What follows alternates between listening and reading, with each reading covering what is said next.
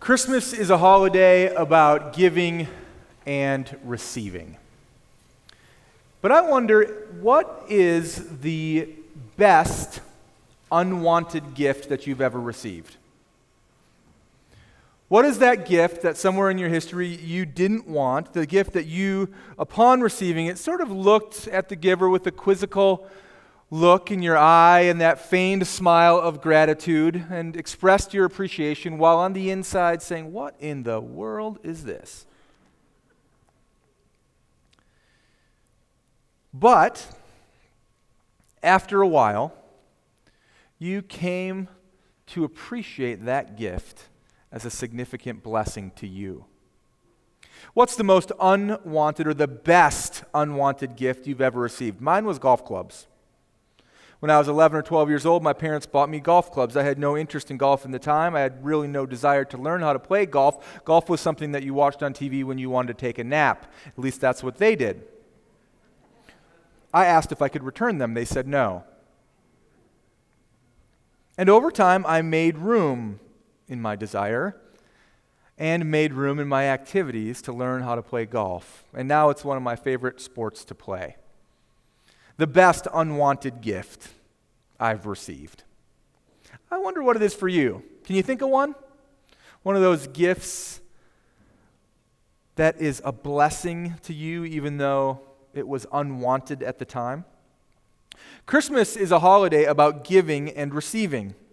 And when we think about giving and receiving, of course, we're not just thinking about the giving and receiving that we do with each other, but in fact, the giving and receiving that we engage with each other mirrors a divine transaction. The divine transaction of God giving to us and us receiving, and us giving to God and Him receiving at Christmas. And if you were with us this past Sunday, Christmas Sunday, we explored the second part of that divine transaction, the opportunity for us to give to God something at Christmas. Tonight, I want to spend a few moments with you reminding ourselves of the first part, that God gives something to us at Christmas, a gift, and that we have the opportunity to receive it. The gift, of course, is the Son, Jesus, the one who would forgive us of our sins, that whoever should believe in Him would not perish, the Scripture says, but have eternal life. Jesus is the gift of God to us, to save us, and we celebrate His coming at Christmas. And that's why it's so striking that when you read the account of Jesus' coming in Luke chapter 2, that upon His birth, that short account ends with some very striking words. It says that there was no place for them in the inn. Let me remind you of what it says. It says in Luke chapter 2, in those days, a decree went out from Caesar Augustus that all the world should be registered. This was the first registration when Quirinius, the governor of Syria, and all went to be registered, each to his own town. And Joseph also went up from Galilee, from the town of Nazareth, to Judea, the city of David, which was called Bethlehem, because he was of the house and the lineage of David, to be registered with his betrothed, who was with child. And while they were there, the time came for her to give birth. And she gave birth to her firstborn son, and wrapped him in swaddling cloth, and laid him in a manger, because there was no place for them in the inn. There was no place for them. Think about that for a minute. The young woman travels miles on foot, full term in labor, or in her pregnancy cycle. Upon her arrival, she goes into labor. She may have been in Bethlehem for hours, or she may have been in Bethlehem for days. But she seeks an inn, a place for rest, a place for comfort, a place that she could deliver her baby. And upon finding one. The innkeeper looks upon her, and he does not receive her. That would be almost unthinkable today. To send the young woman back out to have the baby along the side of the road or along the mountainside or in a stable. There was no room for her. So they wouldn't receive her and they wouldn't receive her son. There was no room. No room for her and no room for Jesus. No room for the gift of God. And the idea that Jesus is the gift of God who comes and is not always received is also talked about in another of the Christmas accounts. Just a couple books over in the book of John, chapter 1, it talks about those who were his own not receiving him. It says in John 1, 9 through 11, the true light, which gives light to everyone, was coming into the world. He was in the world, and the world was made through him, yet the world did not know him. He came to his own, and his own people did not receive him. His own people didn't receive him. This lack of reception, of course, is much more than simply not receiving someone into the inn or receiving somebody with hospitality into your home. To say that they did not receive him is another way of saying that they made no room for him in their lives. And I thought a lot about that. What was it that was occupying them so that they wouldn't make room for the Savior, the gift of God? Well, it might be the same thing that occupies so many of us. Perhaps they didn't have room in their schedule. I mean, life can be really busy, and if you blink, you might miss it. You have kids' activities, and you're pursuing a career, and of course, you need some me time. It would require some changes in the schedule to make room for the Savior. Or maybe it was the room in their heart. Their affections were so focused on things, maybe the accumulation of things, or maybe the pursuit of recreation or the pursuit of comfort, that so much so that their affection for God or spiritual desires were really blocked out. There was just no room. Or perhaps it was room in their minds and among their ideas. Maybe they were taken with the pride that so many of us have, that we think that we know the only way to go through this life, or if not the only way, at least the best way. And so we don't really consider God's way. Or perhaps it was room in their lifestyle. Maybe some understood that the coming of Jesus would mean something for them, but they didn't like some aspects of their lifestyle that they would have to give up. I mean, after all, sin can be pretty fun. And if the Savior is going to come in, then something else probably has to go out. And they weren't ready to make room for him.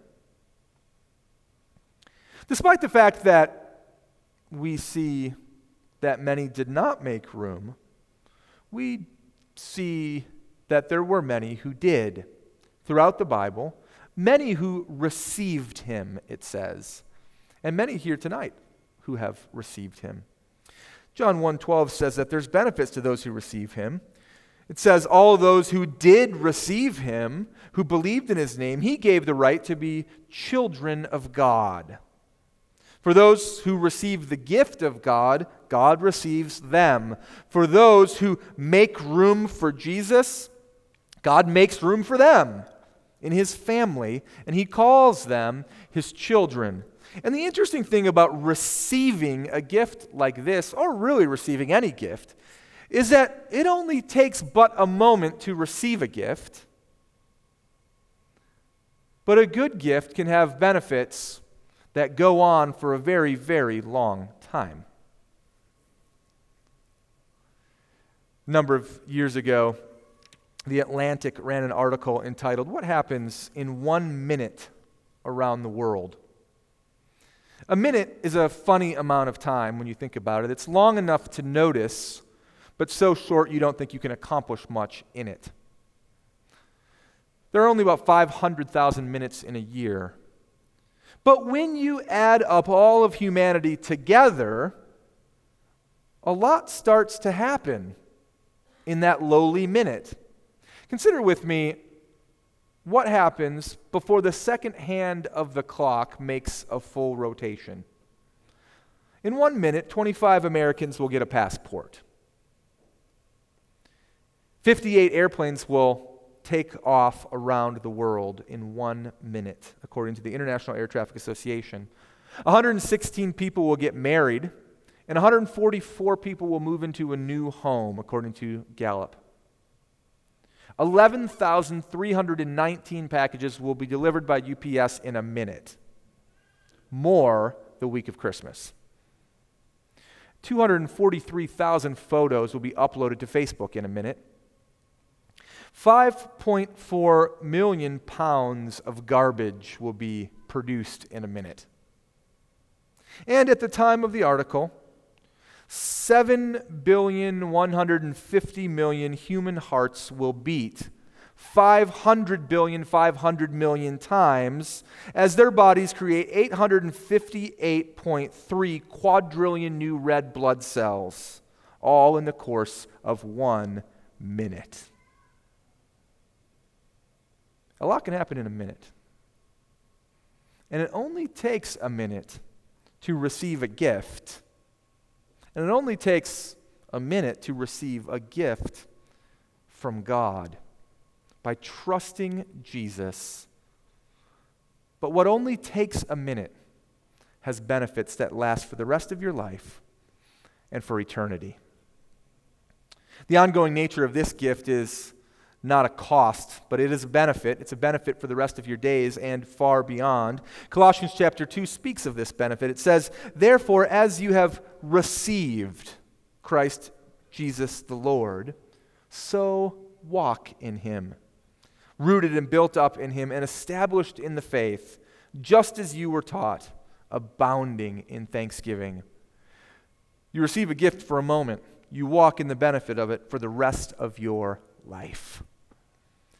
And so I think if you think about this divine transaction between God and humanity at Christmas, you might describe it as something like this. Make room to receive Jesus, and you will experience the true gift of God. Make room to receive Jesus, and you will experience the true gift of God. I wonder if the innkeeper ever found out who he turned away that night. You ever think about that? I wonder if he ever found out who he said, "We don't have room for." What an honor it would have been to be the place where the Savior of the world was born as you welcome him into humanity. We know that his own people who would not receive him, we know that they eventually found out who he was. Whether they found out because they witnessed his miracles or they heard his teaching or perhaps they felt the earth shake upon his death. Or maybe they heard testimony of his resurrection.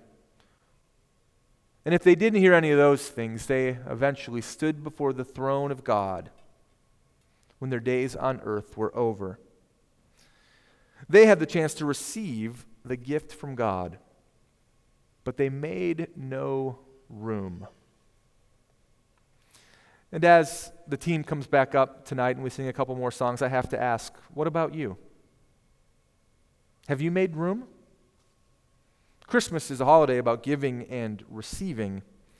And in this divine transaction, God is the one who gives, and he gives his Son. And we receive. He gives him to forgive us, to lead us, to make us part of his family, and to save us. Do you have room for him? Some of us have never made room for him for a variety of reasons. Some of us have made room at one time, but over the course of the years, we've drifted, and that space that we had for the Savior has been eroding. And Christmas is a time to remind us that we need to make room. And so, will you make room? Will you make room in your schedule for the Savior, or are you just too busy to consider the things of God? Will you make room in your heart? Or will you allow your affections to be tied up with temporal realities?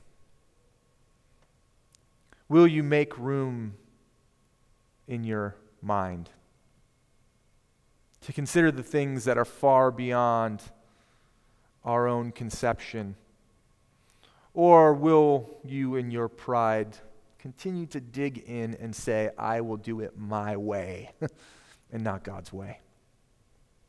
Will you make room in your lifestyle, knowing that when Jesus comes in, some things go out? Or will you be like the innkeeper who says, there is no room to receive the gift here? Every Christmas we sing one of the favorite Christmas songs. We just sang it a moment ago. And it has some really interesting words about this divine transaction between humans and God, giving and receiving. It says, joy to the world, the Lord is come. Let earth receive her King. Let every heart prepare him room. And heaven and nature sing. Make room to receive Jesus, and you will experience the full gift of God. And we can't think about Jesus' coming without considering the fact that he is coming again. And between now and that day, he gives an invitation. It's an invitation that we see at the very end of the Bible in Revelation chapter 3. It's an invitation to you and to me. He says, behold, I stand at the door and knock. If anyone hears my voice and opens the door, I will come in and eat with him, and he with me. And so the question is, will you receive him? Will you prepare him room? As we listen to this song, I encourage you to think about that question as it relates to your own life, and even pray with God right now.